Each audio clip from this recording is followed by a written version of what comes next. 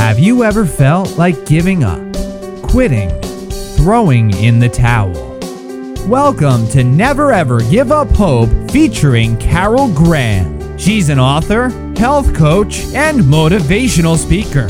Backed into a corner multiple times in her life, Carol shares with you stories on how she overcame some of the toughest obstacles a person can go through in life, but refused to give up hope. Rather than admit defeat, an opportunity was presented, and it involves each and every one of you. Carol will feature spectacular guests who will share their messages of hope, encouragement, and their inspiration to prove why life's adversities only make you stronger. And now, welcoming the host of the show, here's Carol Graham. Welcome to Never Ever Give Up Hope. Never Ever Give Up Hope is a show about people who have done just that. They never gave up, no matter what. I absolutely love these stories, and you can't get enough of them. This is why I believe Never Ever Give Up Hope has become so popular, is because people are always looking for stories of encouragement, stories that they can relate to, and that's what this show's about. My guests have survived everything from extreme poverty, abuse, depression, disease, the ability to have to fight just to survive, and they are overcomers. Every single one of them has a phenomenal story. And what I also appreciate and what I have learned over the years that I have done this show is that those people who have survived a lot give back a lot. They want to share not only what happened to them and how they got through it, but they like to give back to their society in whatever form that takes. Because when you've survived something and your hope is built up, you want to share that. And that's what this show's about. And so I thank you listeners, because without you guys, we wouldn't have a show. So I really appreciate it. And if you have a story that you want to share on this show, then please contact me. There's no end to stories of encouragement that we need to hear.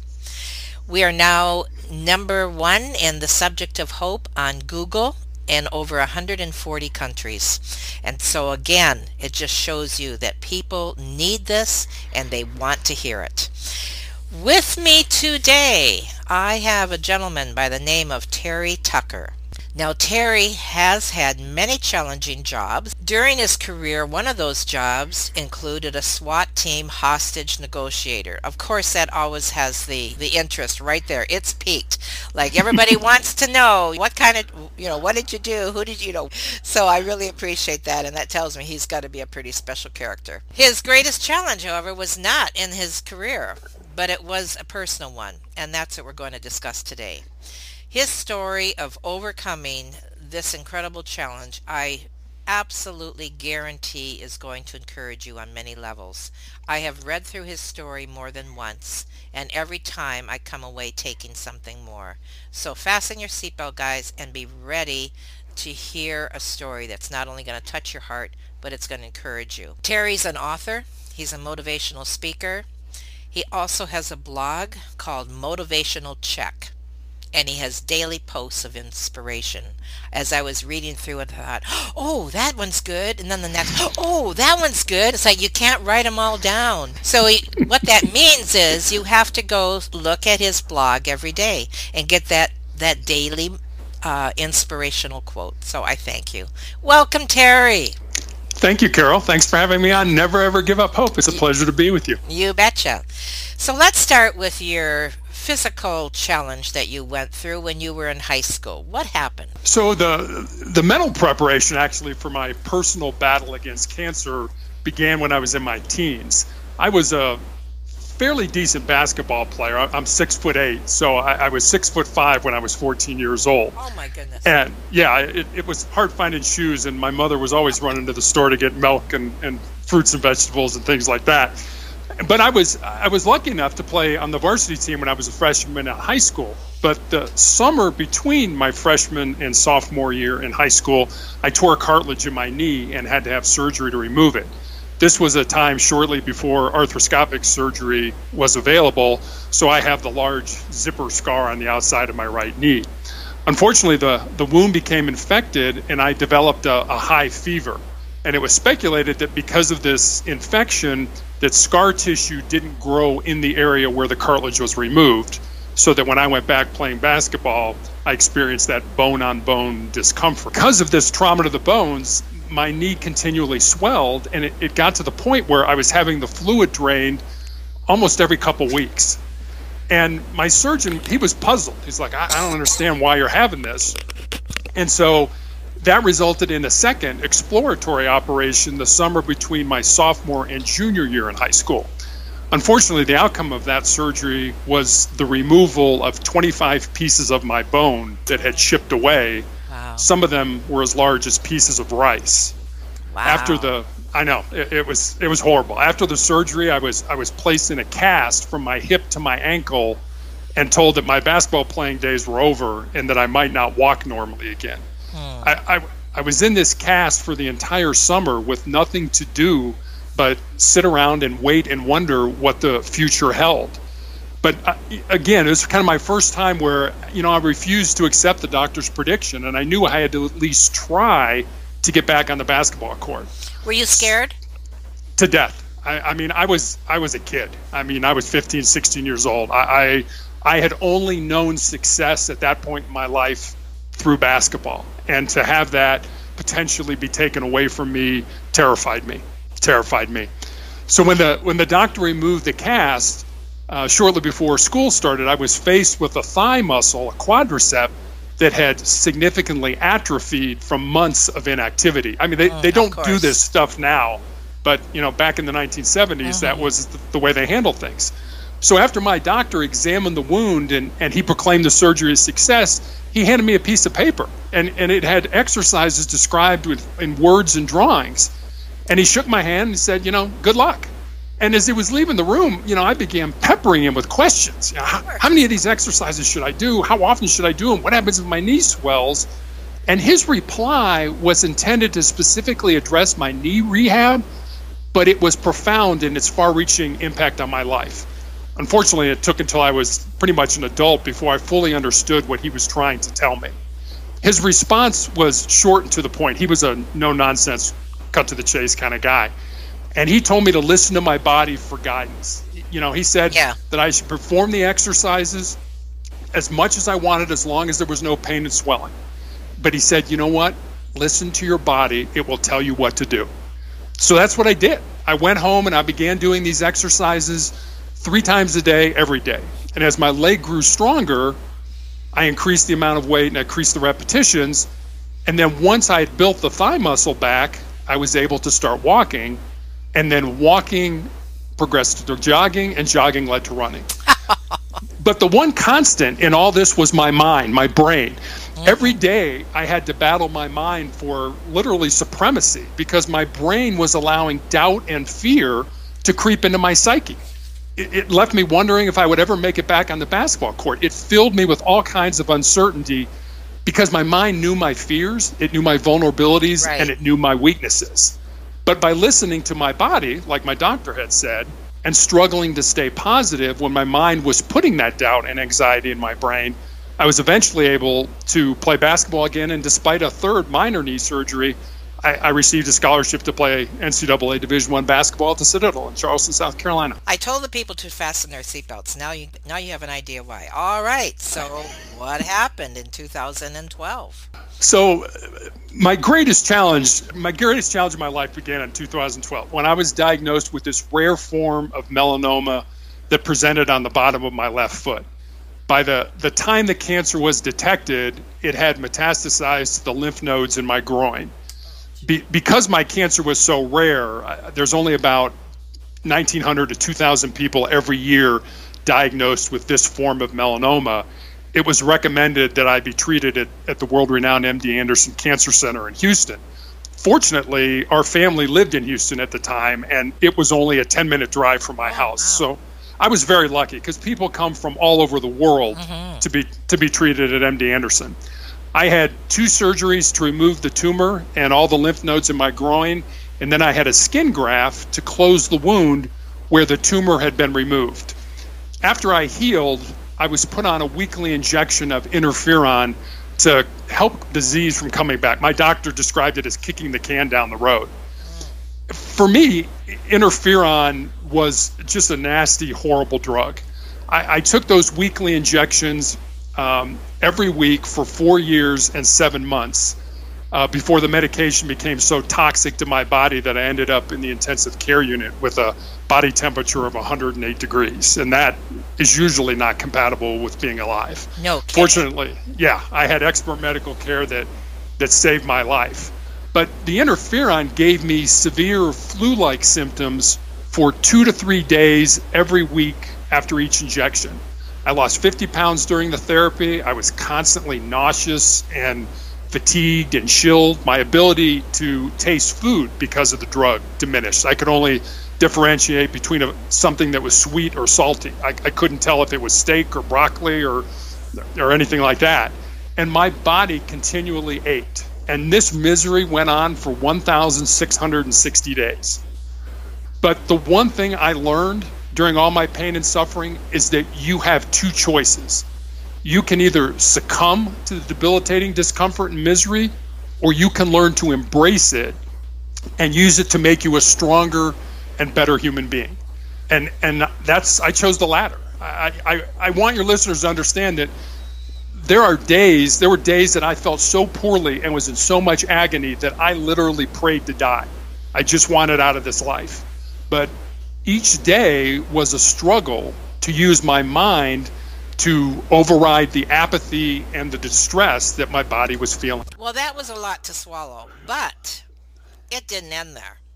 Now, you also had to deal with the amputation of your left foot. Tell us about that. Unfortunately, the cancer ended up reemerging, and I was initially put on some biologic medication that was incredibly difficult on my body as well as the interferon, but was designed to do nothing to the cancer, but sort of take off the brakes on my immune system so that my immune system could conquer that. Unfortunately, that didn't work for me, and my only option ended up being the amputation of most of my left foot, which occurred in January of 2018. I was originally scheduled to have a below-the-knee amputation, but because I am not diabetic and I was in relatively good health, there was a foot and ankle specialist at the University of Colorado who I was sent to literally 3 days before my below-the-knee amputation to see if it was possible for him to basically take everything in front of the ankle and leave me my ankle and my heel. And he looked at all the scans and the MRIs and the imaging, and he said, I think I can. However, I'm going to have to tell you that it's going to depend on when we get in there, whether we have clean margins around the incision. So I went into surgery hoping for a what was called a transmetatarsal, I can't even say it either, amputation. But I knew that there was a strong possibility that I could wake up with a below-the-knee amputation. So I found out that after the surgery that my surgeons made an initial cut and took it to pathology, and the pathologist did his thing and said, it looks clean. It looks like the margins are clean. But they went back and they're like, you know what? Just to be safe, we're going to take more of the foot. We're going to go back farther. And fortunately for me, I was glad they did that, because that initial cut was loaded with melanoma, and I would have literally been back in surgery a few weeks later having a below-the-knee amputation. So they went back further and did what's called a Liz Frank amputation, and so now I have a heel, I have an ankle, but everything in front of that is gone. And certainly that's much better than a below-the-knee amputation, but it's still, it still took quite a bit of getting used to and learning balance and how to walk again. And it's amazing the number of people like, you don't look like you had an amputation. It's like, well, I have a shoe on. What's that supposed to look like? Exactly. But, well, you don't have a cane or you don't have a crutch. And I mean, that was a lot of physical therapy to learn how to do that all over again. Let's step back here for a minute, because one of the things that we haven't discussed is your age. Now, your life was still going on, and your life was you were young. I was. Okay. When that first happened, you talked a little bit of how you were coping emotionally. My question to you at this point is, as a young man, what did you see your future holding for you? That's an excellent question. I in all honesty, I didn't think of the future. I was pretty much living day to day, and because of the interferon and the adverse side effects that drug caused me, I really was isolated, and that really bothered me. I mean, people that I thought were my friends kind of gradually moved away, and and that scared me. And I mean, fortunately, I have a outstanding wife who, and I can't tell you the number of times I begged her to just put me in a nursing home, because she's not a big woman, and so for, especially when I had the amputation, I was so worried that if I fell or something like that, there's no way she could have gotten me off the floor and things like that. So I still wanted to think about other people. I knew I was going through this, but I also knew this disease was affecting, there's sort of that ripple effect of those waves moving out and affecting my daughter, who was in high school when I was diagnosed, and my wife and my mom, who's still alive, and my brothers and things like that. But it was scary, and I didn't see a future. I knew I just had to stay plugged in to today, because I knew that as I said, my mind was constantly attacking. It was constantly putting fear and doubt in my mind, and I couldn't have that. I had to stay positive in order to give my body what it needed, instead of my body basically saying, this is what I want. I want to just lay here and not do anything. Well, I felt better when I got up and I tried to move. Even though I felt lousy, the more I tried to do, the better I felt. But my body was like, no, I just want to lay on the couch. So it was a constant battle between my physical side and my emotional side. And I don't think fighting cancer or anything else would have been nearly as difficult if I hadn't had all that doubt and anxiety coupled with the pain and suffering. The pain and suffering was easy compared to the doubt and the fear and the anxiety. I'm really glad I asked you that question as well, because you're addressing several things in what you just said that are very important. One is that very often when we go through different forms of trauma, we lose friends. Right. And a lot of that has to do with people don't know how to cope. They don't know what to say. It's like when someone dies in the family and no one knows what to say, so they stay away. And it's really sad. And I hope that shows such as this one and people like yourself are inspiring all of us to not turn away, but to rather go closer and to be there to encourage. You don't have to say anything. A hug goes a long way. And I know that you have thought about that probably many times along those lines, because we don't need to run from other people's trauma. We need to run to them to support them. And I know that's what you are doing, and I appreciate what you said there. And you're absolutely right in terms of, I was able to reconnect with people sort of, down the road. And I asked them, I'm like, hey, what happened to you? And they were like, I was afraid I would say something wrong, or afraid I would say something. And I used to tell them, you can ask me anything you want. I don't care how ugly or, scary it is. Ask me. I'll talk about it. I don't have any problem with that. But not being able to talk to people about what I was feeling was much more scary. Also, you are the perfect example of being a victor instead of a victim. And absolutely. That comes through attitude, and that's the message that I know that you want to get across. But your story's not done yet, so let's continue. So what happened in 2016? There were a couple times that I remember feeling helpless. And since this show is about hope, I want to explain this a little bit. The first was in 2016, when I had been on those weekly interferon injections for almost 5 years, and they had, as I described, wrecked my body.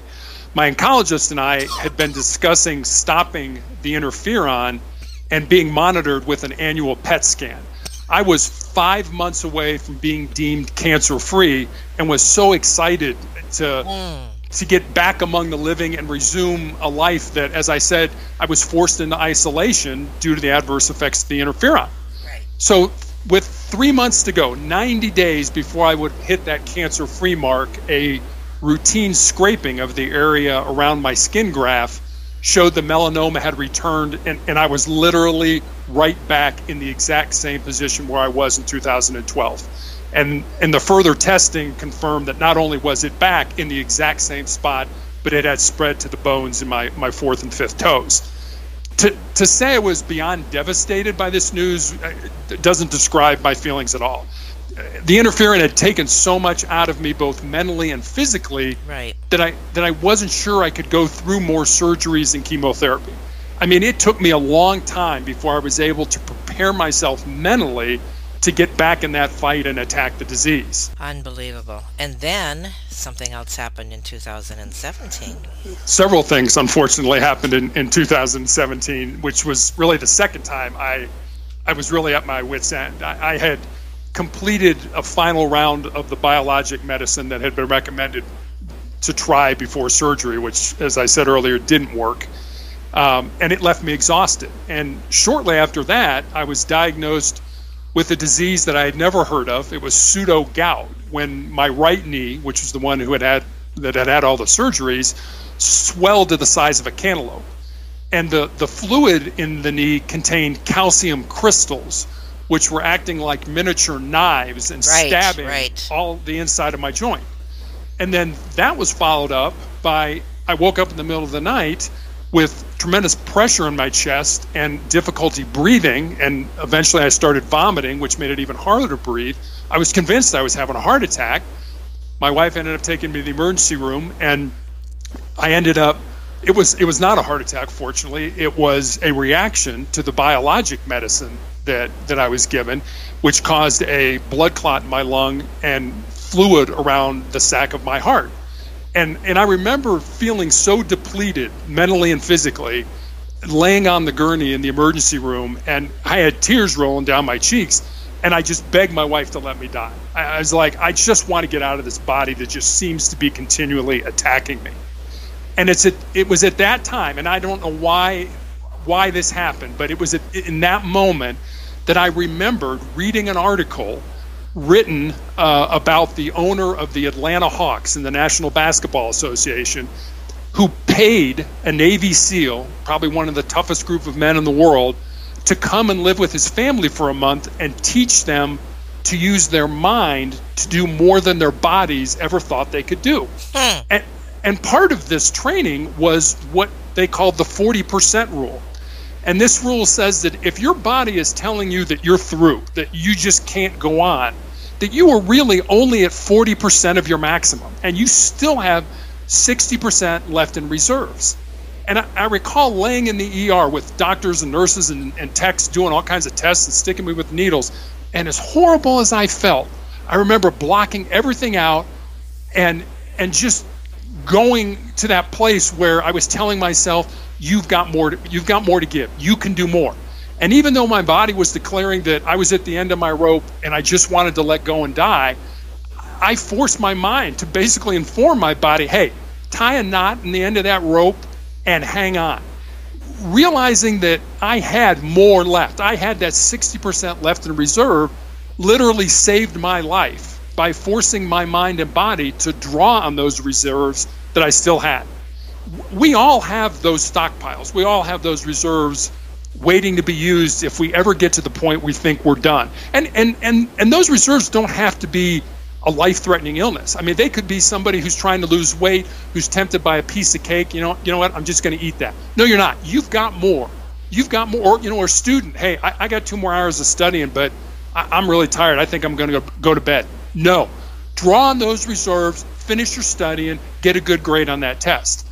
I can speak from personal experiences that even when you don't think you can move forward, you still have so much more to give to yourself. Well, needless to say, Terry, you're an inspiration.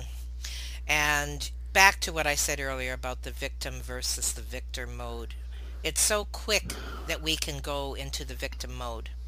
And when you were talking about the battle, that's where the battle is not to be the victim, but to think of yourself as the victor, and that you can push yourself, you can move forward, and that's your message. So let's talk a little bit about your message, which I believe you are now taking into your book. Now, is your book going to be a memoir? It is a memoir, and I'm having some difficulty publishing it because what I'm finding out is that memoirs, especially of cancer, tend not to be taken seriously by publishers unless you're famous or have a large platform. I am not famous and I do not have a large platform, so it's been a little difficult to. I've got an agent right now that actually is reading it, and I'm hoping something will come of that, and he'll be able to pitch it to a publishing company, and we'll see what happens. Okay, all right. Do you have a title for it? Back Amongst the Living. Oh, like it. Perfect. Now, in the meantime, you've got your blog happening, so tell us about that.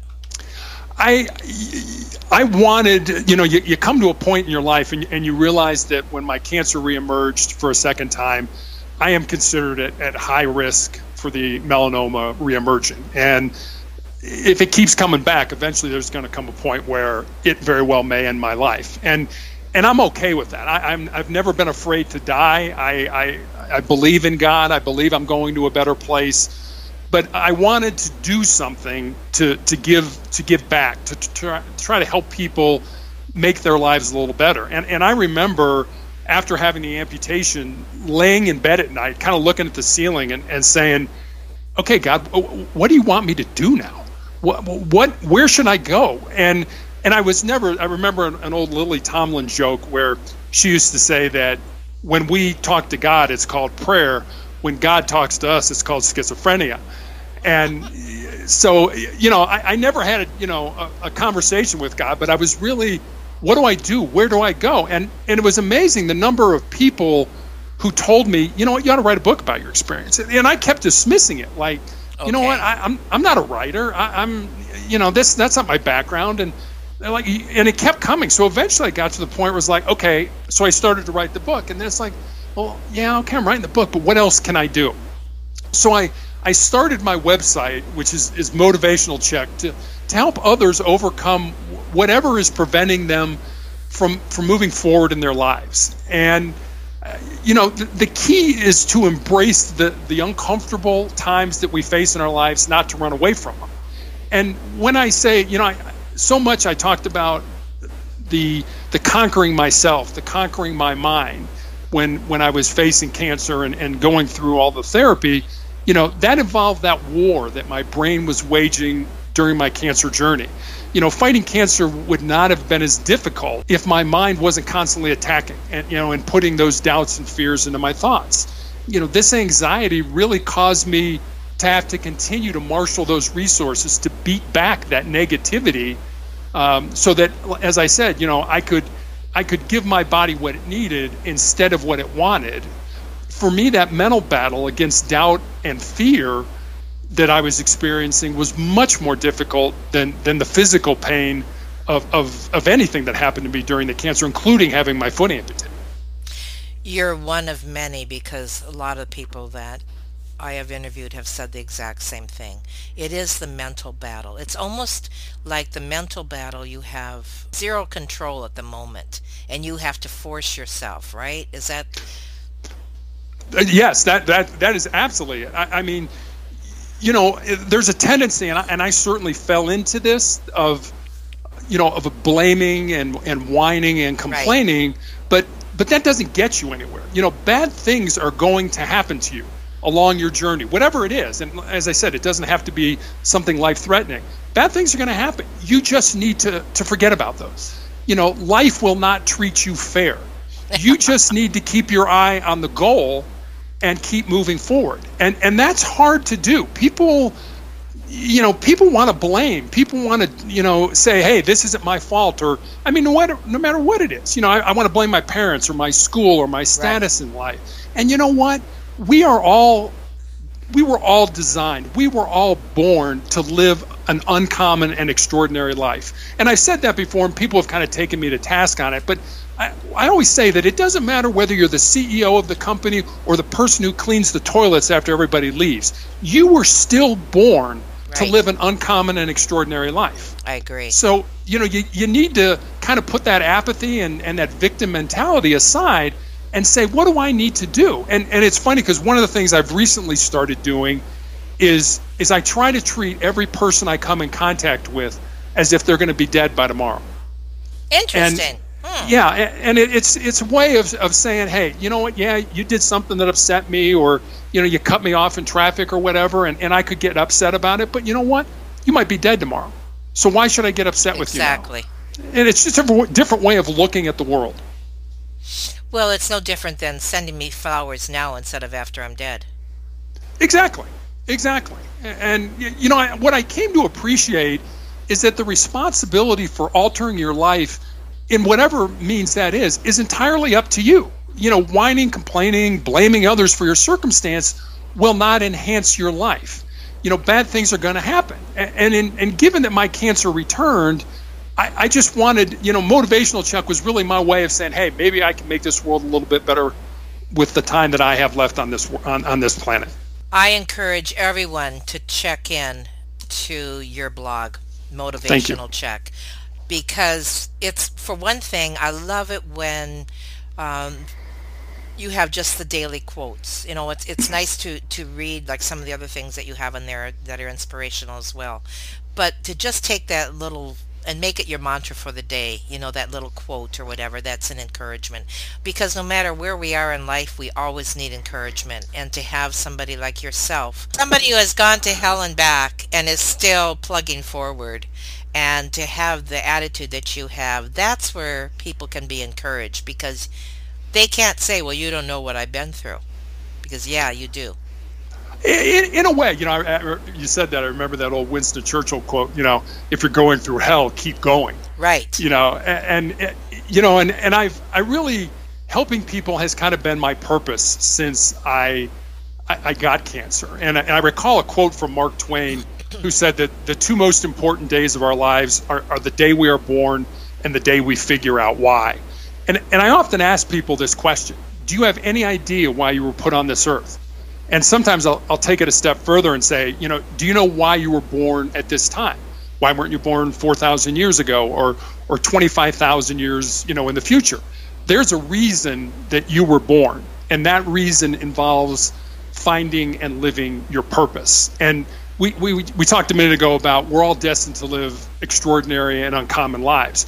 The problem is that I think most people take an unintentional approach to living, and that casual life, their dreams and goals become a casualty of that unplanned living. And during all the years that I've been battling cancer, I've had plenty of time to think about my own death. And after I die, I can't imagine standing in the presence of our Creator and being unable to account for the talents and the gifts that I was born with and that I didn't use to make the world a better place. It's been said that the wealthiest places on earth are the cemeteries, because they're areas rich in businesses never started, books never written, relationships never pursued, and dreams never realized. I recall a Native American Blackfoot proverb that goes, when you were born, you cried and the world rejoiced.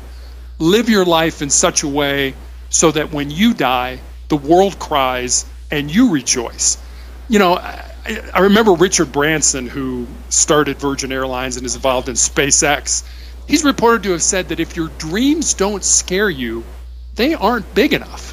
I always ask people, what are your dreams? What are your ambitions? What are your goals? Finding your why or your purpose is important because it's the reason you were born. And the only way to discover that reason is to be open to it and search for it with your heart. You're preaching to the choir. And the reason I say that is because as a speaker myself, what you just said in the last 5 minutes is what I share constantly. And you've said it so well, and I thank you. Thank you so much for that. It is so important, and I hope that people will listen and re-listen. Thank you. One of the things that I wrote down here was a statement that you made in your bio that you sent me, and I would like to read it, and then if there's anything that you would like to add to that. But it spoke to my heart, and it's kind of a synopsis of what you said today. During my time in law enforcement and over my years of battling cancer, I have seen many people die. I noticed that the people who died peacefully were the ones that were able to find their purpose and live it. Conversely, the people who begged for more time and fought their demise were those who had never done anything with their lives. In many cases, these people never even looked for their purpose. I believe we were all put on this planet for a reason. We were all given unique and important gifts and talents to use to make this world a better place. I wanted to write a book, share my experience of the pain and misery of dealing with cancer, and start my blog in an effort to help others understand. No matter how bad things are, or whatever is stopping them from achieving their purpose, it can be overcome. So I thank you for that statement. It speaks volumes. Is there anything else that you want to say in closing, Terry? I just want people to realize that they are so much more than they think there are. And I, as I described, I really, what I learned during this whole cancer experience is that the physical pain and discomfort, and don't get me wrong, I understand that there are people out there that are in agony with whatever they're dealing with. But I've also understood that the brain, or what you think or how you think it, is so much more important in overcoming whatever you're facing than anything else out there. If you can stay positive, if you can move forward, the only person who isn't or the only person who's responsible for your success is you. And, That's right. And what I remember there were in the 1970s, I'm going to age myself now, there was an Olympic swimmer who made a quote. She was a gold medal Olympic swimmer. She said, winners think about what they want to happen, and losers think about what they don't want to happen. Winners can override their brain and focus on the things that they want to occur. Losers can only focus on the negative aspects of competition, and they're not able to see the positive qualities of pursuing a goal or a dream. I think most people will never get to where they want to be because they won't stop whining or complaining about where they're at. And I guess I try to put this into terms that some people can understand. And I use the concept of going to the gym. If you go to the gym and pick up a 10-pound weight and you do 10 curls and you don't stress your muscles, those muscles aren't going to grow. They're not going to get any bigger.